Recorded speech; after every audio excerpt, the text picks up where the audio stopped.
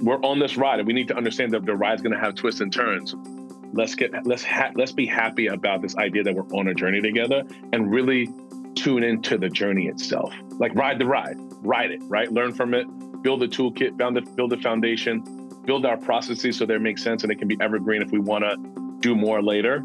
So we are really learning as we're doing, but nonetheless, like respect the journey. The journey is it, right? To your point about being disruptive and changing the world, like if we're very aware of what we're doing while we're doing it, then we can change the world. If we feel like we got lucky and we don't know the engineering of building the clock itself, right, then it's going to be hard to unpack it. And so we're very, very diligent about like what we're building and how we're building it on a day-to-day basis, which I love. That's how success happens. From Entrepreneur Magazine, my name is Robert Tuckman. I self-funded, built up, and eventually sold 2 businesses to major players in the sports and entertainment industry. And I am fascinated by other entrepreneurial minds and what drives high-achieving people. So on this podcast, we're going to learn what they've learned and what it takes to really succeed. Jomaree Pinkard is the CEO and managing director of Pronghorn. It's a standalone business established to cultivate the next generation of Black entrepreneurs, executive leaders, and founders within the spirits industry through sustainable investment, incubation, and recruitment. Jomaree is a leader in brand strategy, marketing, and finance with a long history of working in the food, beverage, and spirit industries. He is also the chairman and co-founder of Hella Cocktail Company. It's an exciting brand of botanically inspired mixers and beverages that has exploded onto the cocktail and bartending scene. They offer daring tastes that elevate and expand cocktail culture for everyone. My first question for Jomaree was telling me about where he grew up and influences that he had early on in his life. No, thanks. And it's good to see you. So thanks for having me on the program. I'm honored. I know the kind of guests that like show up here and like, I got to pay homage too. So I feel like I'm in good company. It's gone downhill. Okay, so I'm accepted. Got it. So I belong here. No, you're bringing it up. I'm bringing it back up. Okay, we're bringing it back up.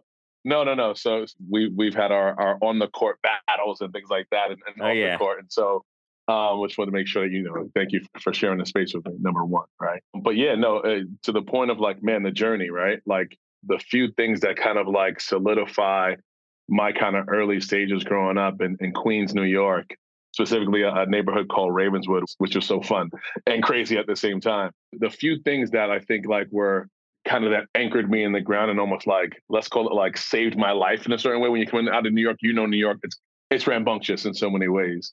And so those things are like that. My mom and dad were very, very staples in the home, right? Like the home was a safe space to share information, to learn about new things, and for everyone else in the community that felt like they had a safe space to do that as well. And so home became this place of like sharing information, but our love language was food, right?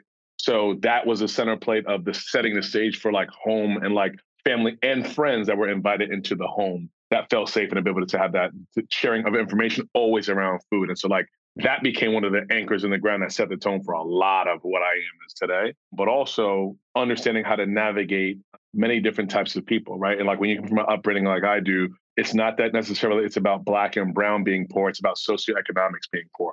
So everyone's in the same jambalaya together. And so you're navigating different cultures, different people's upbringings, different kind of all in the same. And so like for me, that was really like something that unlocked a lot of understanding of how to navigate and how to work, how the world worked in a lot of ways. I had a best friend that was Korean, and when we went to his house, I was down the street.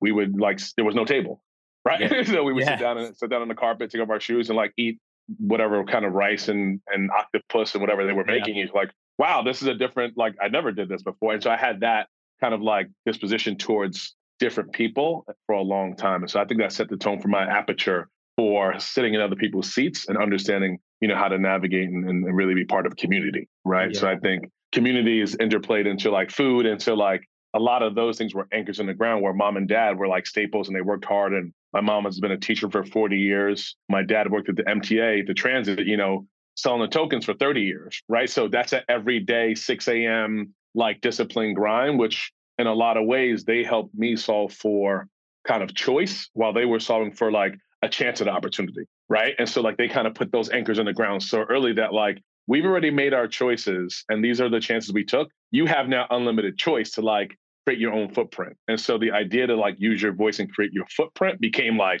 go, like there's no doors closed, like figure it out, like you can open the door. Yeah, that's incredible when you talk about your parents and the amount of years, and you must have just watched them get up and work and go, and with yourself and with, we'll get into it, starting your business and businesses and now where you are. That must have and still must play a huge impact on you every day when you start work. Yeah, no, it's real. There's a certain like battery that's in my back that started when I was a kid, right? Even like me and my dad used to do the 6 a.m. shift down at the Transit Authority, and I used to go to school about an hour away. So we both got up at like 5:30, right? And I was going to high school and he was going to work. And so like the battery was like, of course of course this is what we do. Like there was no other way to do it.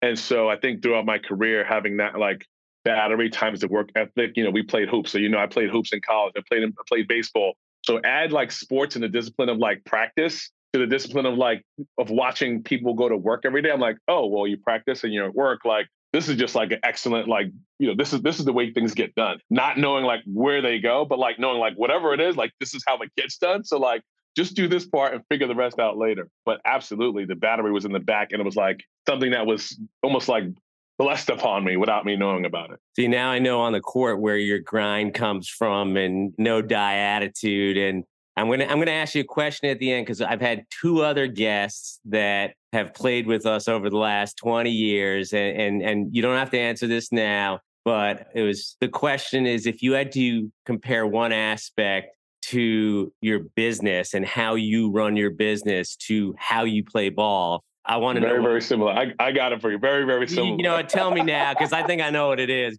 No, we'll get to it because I think it'll bow tie all this stuff together. I'll save it because I think we'll get to it. Yeah. All right, perfect. So talk to me. So coming out of school, first off, I know you ended up, I think, where'd you end up going to school and coming out of UPenn? Yeah. No, I did a few years at Fairleigh Dickinson. Shout out to them for getting to the tournament this year. You saw that. Yeah, we were recently, our team from '96 was recently inducted into the Hall of Fame because we went to the tournament back then and lost to UConn, which was pretty cool. I sat the bench because I was a scrub, but I was really good for like regular gym work, right? But that was incredible school, incredible program there. But for me, then I transferred to the University of Virginia a few years in, just because they had a business like undergrad commerce school, which I was like, oh, this is all me. And so transferred to that school back then and undergraduate and graduated with my degree in business. Did a few years in corporate America and then went to Penn for my master's. And at that point, I had the entrepreneurial bug. I already knew that I was always thinking about tinkering things. I always loved to bring ideas to fruition. I was always like trying to figure something out. And this gave me more of the frameworks with which to look as not to make errors along that journey, right? Because they give you so many frameworks to think through. I was like, I already have this unique, in my opinion, ability to like navigate, right? Like I talked about, understand like nuances, but like the frameworks make your kind of defenses like impenetrable. Like, okay, I'm not going to make that many mistakes. I'm not going to burn through cash.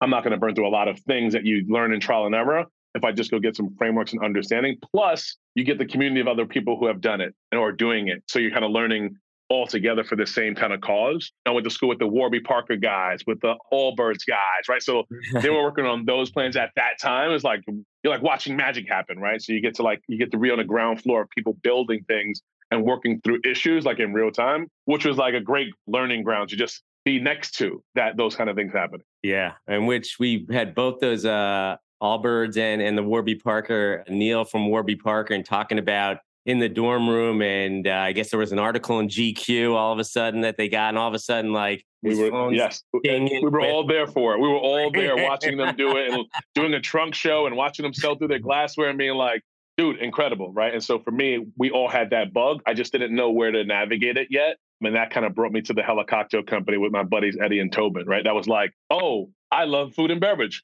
Hello, right? Like this makes so much sense. And they had this idea about cocktail bitters at the time, which are a flavorful infusion of spices, fruit, and bitter root, which is like synonymous with the cocktail, right? And that was the same time when the cocktail renaissance was happening, speakeasy culture was coming back. And we were like, wait a second, there are these products at every bar and restaurant in the world and no one knows the name or the function of them. Interesting.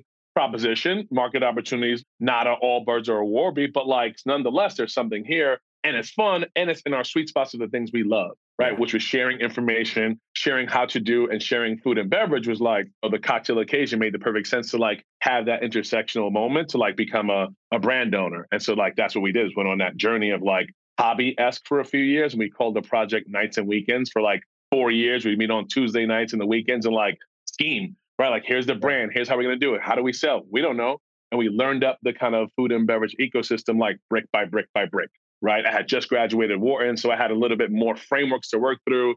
I had like understanding of like the space, but the nuance of the space was like, okay, here's where it get tricky because there are so many different tiers and routes to market and like what needs to be disruptive and what needs to be kind of traditional, all undesigned, right? Yep. Especially in the niche category of cocktailing at that time, nothing was like had a perfect rhyme or reason, right? So for us, that was all about like learning each other, sharing the experience, and like using the platform to be disruptive in the way we communicated about like, let's call it a secondary item to the spirit, right? The bitters and the mixers are like Robin to Batman. Yeah. So most people care about Batman. We were like, we're going to tell you all about Robin and the utility belt. People were like, what?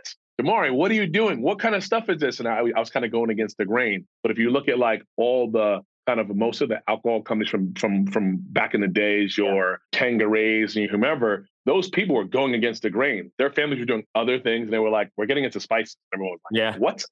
Right? We're going to go traverse the globe and find these amazing spices and then put them in gin or rum or what have you. And like, we were that kind of the new coming of that, kind of unbeknownst to like that we were doing it on purpose. It was just like fun and in design. And so we kind of built a career in a lot of ways about being against the grain and being disruptive in a space that is hundreds and thousands of years old. And it's great. Like, you followed your passion, you did it with friends, which is sometimes difficult, and partners, and you launched the business, and obviously it's been successful. And, my question is, was there a time early on where you may have thought like, hey, I followed my passion, I'm loving this, I'm enjoying this, but, maybe I should have done something else, or maybe I should have gone the easy route, so to speak, not against the grain? Yeah, you always have those moments, right? You always have those moments. I'm like, am I doing the right thing? Like, is this the right pathway? I'm like, am I an entrepreneur, right? Or am I fooling myself? And for me, luckily enough, those moments are like very small and in between. They're like very small moments of of doubt. Probably because number one, I'm probably stubborn, right? I'm like, no, I'm gonna figure this out. I got it. Like, I can do this. The other part's the battery. There's an organic like battery in my back that's like, you can do it. Like, you can figure this out. Like, if you look at the world, you're like, there are people doing all kinds of amazing things that are small, medium, and large. You choose your own adventure in this one. If it's small, that's great. If it turns into something bigger, that's cool too. But like, you're in control of your choice in this destiny. So don't get tripped. And the crazy part is when I was having one of those moments, American Express called and they were like, do you want to do this national advertising campaign? And I was like, what? They were like, yeah, the small business that you're doing, and it's very against the grain. And I was like, click, click, click, click, click. It recenters you in like 2 seconds, right? And I'm lucky the window wasn't long enough, but it was like so those things kept happening over and over and over where the world spoke to us, right? And to me and said, you got something, you have a platform, you have a good product, it tastes great. There's a place for this. Now just continue on your journey and be disruptive as much as possible, understanding that there's other things at play that either are going to work for you or against you. But like, yeah, it kept lining up. And I think when we get to it, this idea of where I'm at now at Pronghorn, again, is the same thing, right? It just keeps like happening. And so that tells me I'm always on the right trajectory. I'm in the right direction, right? It might be the perfect speed that I want every time, but it's the perfect direction. You know what I mean? Yeah, I love that, because you just explained it right there, the life of an entrepreneur. And we have a lot of listeners who they're in corporate America and they're thinking about jumping off the diving board. And the life of an entrepreneur, no matter how many times you've done it, how successful you've been, it's a roller coaster, right? One day you're like down here, the next day it's like you get that call from a client or American Express, and you're like, oh my, we're going to be on top of the world. And how has that been for you to kind of navigate seeing both your folks really worked in jobs that you had those jobs? This is what you did. There wasn't that probably unpredictability, except of course, what we always say in an entrepreneur, you can always get fired. But how has that been for you, that roller coaster ride? No, it's a great question. I love the ride, man. Like there's something about, at least for me, I realized it later in life, but I grew up in a tough neighborhood and I was always navigating some level of uncertainty. It might have just been getting like in a fight, right? Like, damn, you turn around the corner, it's like so-and-so's there. Shit. Like we're gonna have, you know what I mean? Like it's just like that kind of thing became like this other muscle that you're always kind of ready for uncertainty, whatever it was, right? And so I got really comfortable early on kind of living in that space. And I think an entrepreneur has to be very, very aware that they don't know what's around the corner and they have to be uncomfortable in that space. So like for me, it was like a space that like, again, it was almost ingratiated and anointed onto me. Like whether or not you want it or not, like when I'm going to give this to you, you're not going to know what kind of superpower it is yet, but like it will become one. And now I'm like, every day, to your point, you're you're managing the reprioritization of something, right? Because there's a new entrant into the space of a new idea or a new challenge that just, and you know it's coming, you just know what it is. Yeah. And so I think I love that space. It's crazy. I'm like, yeah, I think I get bored if I had to do the same thing every day and I could expect it. I'd probably be like, I'm out. Yeah, I couldn't. I'm the same. But what you said in terms of navigating kind of what's around the corner, the unpredictable, figuring that out, like that shaped you, that helped you. And even like you talked about coming from Queens, which I think is like the most diverse like area in the world, suppose like the most Definitely. languages or something are spoken there. 100%. 100%. And it's incredible just when you think about that. But I love how you talked about understanding, because I think so much of being an entrepreneur is what's the next thing. And then you talk about the battery that you had that you saw from your parents every day, your dad every day. Because what I've noticed on these interviews is there's a certain amount of luck involved. There's a certain amount of the idea, timing, but what it comes down to is those people who can do it day after day, persistence, and pick themselves off the mat. And that's what it seems like you got, at least growing up. And then just to move forward, tell us about now in terms of you were recently appointed, I guess, CEO of Pronghorn. And I want you to tell, first off, still the story with the cocktail company, and then tell us what this really means and what you're doing now, because what you're doing now really has an opportunity to change the world. I think you would say. No, absolutely. Yeah. The story, and I'll tie it together. When at Hella for the last decade, right? I think what started to happen organically, and then I kind of took more shape of it, was we started to realize that our customers value things beyond the product, right? And I think that's always been known, but I think just in terms of product and services, that became more and more very clear that that's how consumers were changing in a lot of ways. The idea of luxury was no longer around bling bling or who has the coolest car. It was about like going deeper into your stories. And so we decided at some point to make sure that we were controlling our own narratives. We were already disseminating our own stories through the brand, but we weren't elevating it to ourselves so that you can hear us tell that story, right? And so we started to use Hella as a platform more than the product itself. Like, okay, the product like sits on its own, it does its thing and it tastes great, but like bring it to life. And that became very intentional. And when we did that, I think other things started to matter in a bigger way. And our perspectives really started, like our perspectives in building the company show up in the product. They show up in the way that we distribute, who we talk to, how we do it. But then we wanted to come back and be like, but this is who's behind it. Here's who's behind the curtain, like telling the story.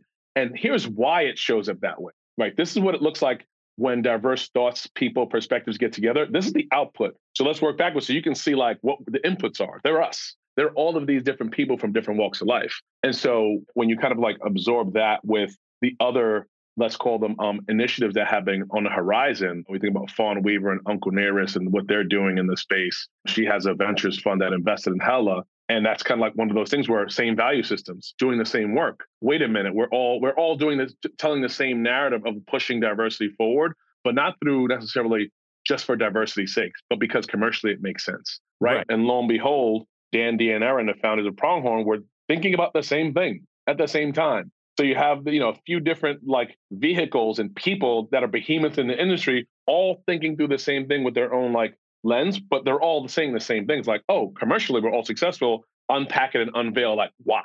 And so it was almost kismet that I met Dan, Dee, and Aaron as they were building Pronghorn as an idea, like, wait a second, you're building this vehicle that for me, I'm already like a part of in a lot of ways, but not through a vehicle that's all about being disruptive in itself as an entity. Holy shit. Yeah. There's something that's here. We're really building community, right? We talked about community being centerpiece. We talked about food and beverage being centerpiece. So for me, those are the center of my universes and they're the center of theirs. And so I think with all that experience and horsepower in a few rooms and a few amazing investors at the table, you can now bring this to life in a really disruptive way that is commercially viable, but does the right work, right? And has different perspectives to set up the tone and the tenor for the table, right? And so Pronghorn is like this amazing disruptive vehicle that's really the idea is to invest in two ways, two horns. And I'll tell you about the Pronghorn itself. But these two horns, if you will, are about investing in entrepreneurs and founders that have amazing ideas and talent that we want to bring into the ecosystem itself, because we feel like the consumption of alcohol and spirits is not pro rata with the representation from the founder's POV and the talent POV, but Black Americans sure do consume it. And so how do we kind of reconcile that in some way? This idea of Pronghorn was born. Amazing kind of like thesis, right? And the Pronghorn to kind of exemplifies this idea of like moving fast with speed at pace for a long time, because we also understand that the Pronghorn has 300 degrees vision, right? And can move at speeds at tens of miles per hour for hours. And is the second fastest land animal to the cheetah. We'll lose to a cheetah in the sprint, we'll beat a cheetah in a marathon anytime, right? And so this idea of this animal that really exemplifies this motion of speed, prowess, vision, and complexity, nimbleness is really a good symbol for this idea. I'm so happy to talk more about it with you right now, because let's get into it. I'd love to. First off, Pronghorn and this opportunity, not just bringing you in, but bringing you in as CEO. Obviously, there's a lot of faith in you. You've known this group. I mean, it's really, I think, a tremendous representation of who you are and what you've done in business to get this opportunity. How did it come about? Honestly, kismet. Like this idea that we all met kind of like in a space where, we were, Hella was trying to raise funds. We've been trying to raise funds, and we, like I said, Uncle Nearest got the bigger bite at the apple. And we're like, oh my God, we're in good company. We're in gracious space. We're all doing the work.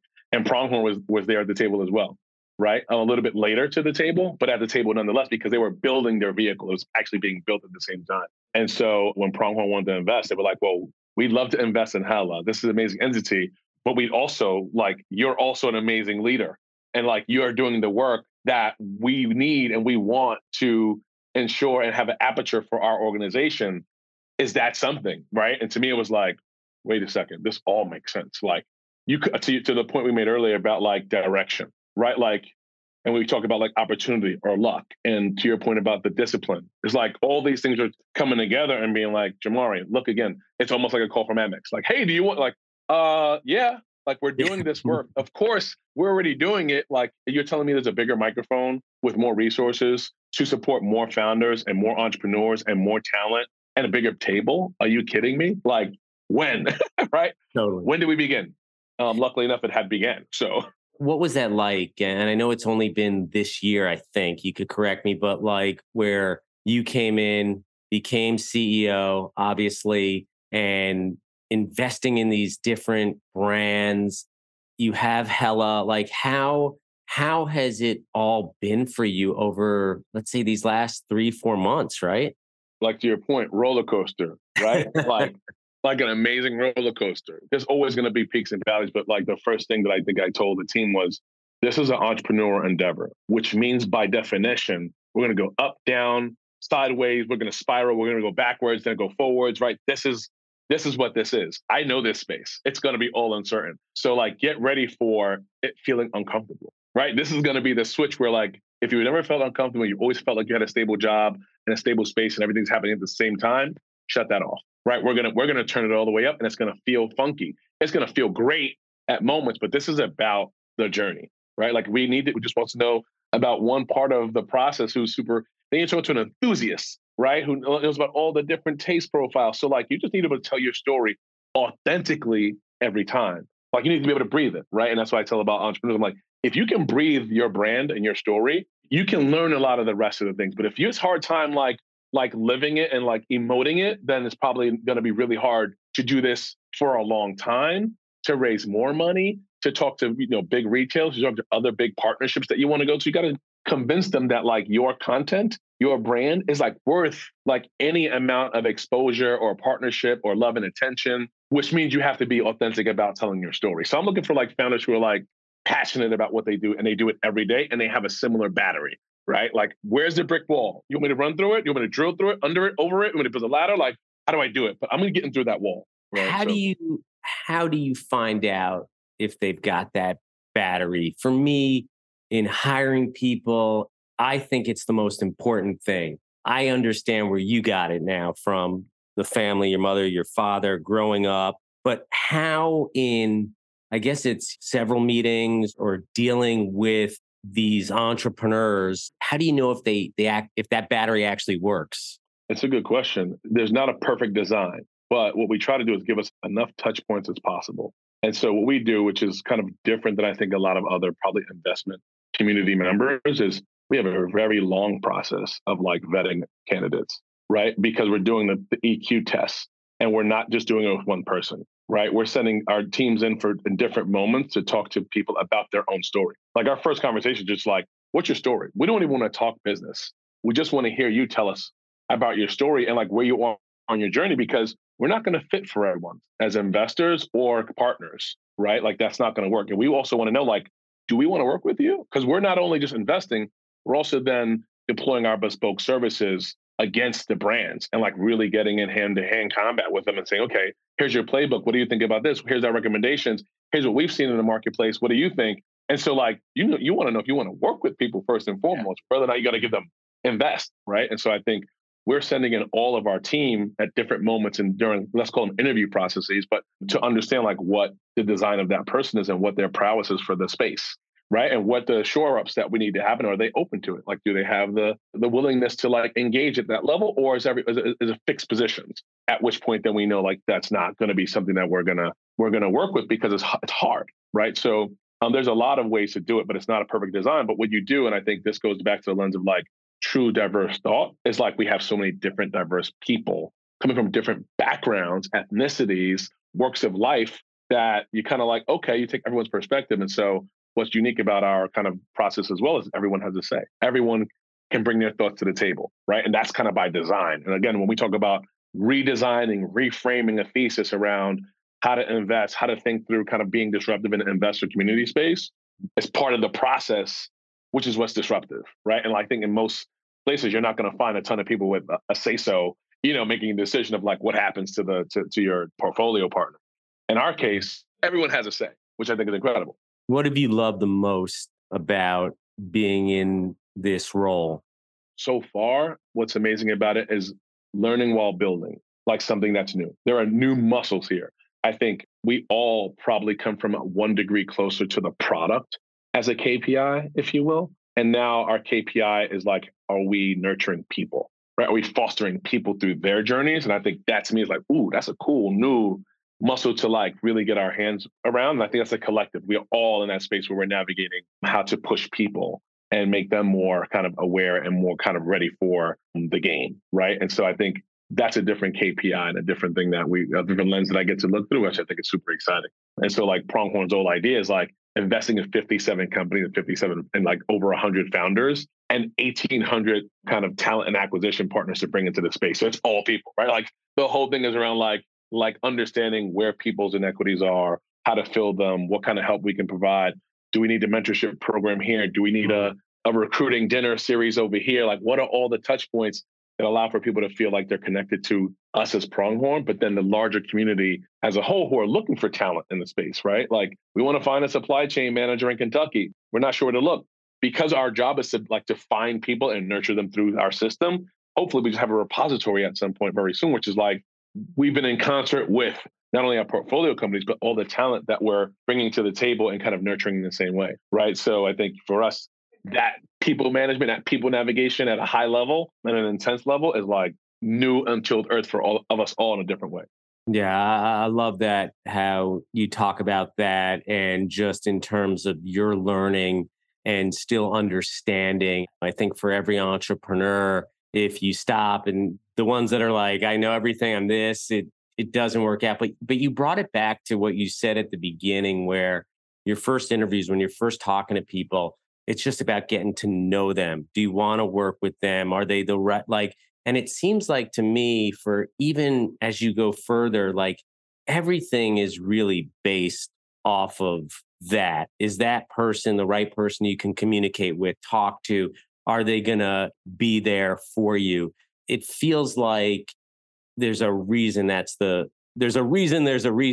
first interview you have, where you just really want to find out about those people. Absolutely. And I'll tie it back to the question that you had at the beginning, right? When you get on that court and you're hooping for the first time with someone, I don't even want to score. I just want to be able to understand like who I'm playing with, how they play, what their kind of organic truth is about themselves, so that I can understand if they are the kind of person that steps out of bounds but no one sees it, do they tell you they're out of bounds or not? Right? I want to know that before I do anything. Before I commit to any kind of like I got next type situation, I'm stepping on the court to understand like what is the design and what is the intent and what is the motivation of the 9 people on the court, right? And so like that is the way I think about business, right? Before I do anything, like what is our intent? What's our motivation? Are we aligned so that we can be on the same team, or literally am I going to play you next, right? And so like that is what I'm looking for, right? I'm looking for that moment, and when I step on the court and I know that, oh man, then you know me, I'm running point. And it's because I want to bring the best out of everyone, because we're going to play again, right? It's about the journey. This is not like this game we won and I don't care what happens to everyone else and at all costs. No, no, no, no, no. We're going to play, and we're going to play again, and I'm going to play tomorrow. I'm going to play next week. We're going to play 10 years later. And I want to make sure that you always know my intent was like to not only win, but the way I won mattered, right? The way I win mattered. The process at which I go through winning and making everyone feel like as they go through that journey with me at the lead, oh man, that's where it's sweet at, right? So I wanted to make sure that I gave you that question and tied it all back. I didn't know it was going to happen like that, but it was good, because it was better than the other two guys who, one said that he's clutch in business and clutch on the court. The other guy said he hustles, which he does. I got to give him that. But what you said and putting it together was definitely the best. I mean, I don't know how many more guys I could really interview, because, funny thing is you never know what anyone does until you're like, oh, like Jack Belcito. Oh, he was the CEO of Snapple, right? Or like, no idea. Like, what? Yeah, no idea. And became my mentor. I had no idea for so many years. I was like, you get it. But we all see the same. I think not all, but there is a certain cut of cloth that sees the same design in other people, which at what point you become like, cool, like, oh, and that happened to me and Jack, was like, wait a minute, I see it. You're deferring to me. You get it. You get it. I get it. But that doesn't mean the hustle's not there. That doesn't mean you can't be clutched. That doesn't mean, right? But it's not my definition. Now, I'll let everyone else tell those stories, right? What you will say is like floor general, right? Yeah. Like he cares about the game. He cares about the way he wins. He cares about the way people felt through the winning and after the game. Like all those things you cannot take away from me. And I know that right now, whether or not I'm clutch on Thursday at 2, we'll see if that's Thursday at 2 or next week at 6, whatever it is. Like, but no, it's I use it a lot. I use that lens a lot of sports to like work through kind of like working, because just like sports, literally every play is uncertain. Literally every play, right? So it's a great like framework to look through. Before I let you go, I want to ask you, coming from your startup and the business school thing and going through the roller coaster, I love the fact that like you enjoy it, because I'm like, I just wish it all went up. But if I was to ask you if you had advice, there's a lot of other listeners we have who they're starting out, right? They may have went to school and they got a job, and it's hard enough to get a job, but deep in their heart, they've got the bug, or they know they have the bug. What advice do you give for anyone who's thinking about going out and being an entrepreneur in today's world? Man, that's a great question. I think there's a few things. One of them that, when you think about your idea, a lot of people will say, I have an idea, but I don't want to share it. I think someone's going to take it. Like, you got to get rid of that mindset, right? Share as much as possible, right? Because like you need to build all the different perspectives that we're talking about to understand like how to execute your idea, right? What are you missing? That's only going to come from different perspectives. So like share your idea with as many people as possible so you can get perspective so that you don't make the errors, right? Everyone can't be fortunate enough to, or lucky enough in my case, to go to business school. And so those frameworks don't necessarily always exist. But we have the internet now, right? I mean, but perspectives are the most important. So share your idea. The other thing is that, like, being an entrepreneur is like a mindset. It's like practice, right? You can only get comfortable with something if you do it a bunch of times, right? So you got to kind of practice the entrepreneurial mindset of like the unknowns. You got to get into those repetitions. The repetitions are so important to, like, if you get too comfortable, then something's off, right? So you got to know, like, how do I challenge myself to be uncomfortable so that I could continue to have the entrepreneurial mindset, right? It's a game of like understanding where the opportunity is and where it's not, right? I have one resource unit. Where do I play the card? Over and over and over and over and over. So it's not a gamble, but it's an educated guess based on like practice. The last thing I'll say is that recognize that, to your point about it always going up, like that it's going to go up and down. The question is it overall up and to the right? Like if you look at a graph chart, right? Is it overall up and to the right? Yes, you're going to have peaks and valleys, no doubt. If it's always going down on that chart, like, get out of Dodge. But as long as it's going up and to the right over a time horizon, like, now you have choice. You maintain choice in whether or not you want to continue to do this, right? Is it going up and down at the right trajectory? That's your call. The right speed, your trajectory. I love what I'm doing for my career, and especially now at Pronghorn, because it's about both pace and speed, right? So this marathon, I'm like, everyone agrees that we're on a marathon that's up and to the right. Let's go. Awesome. Right? Because we know it's going to dip up and down.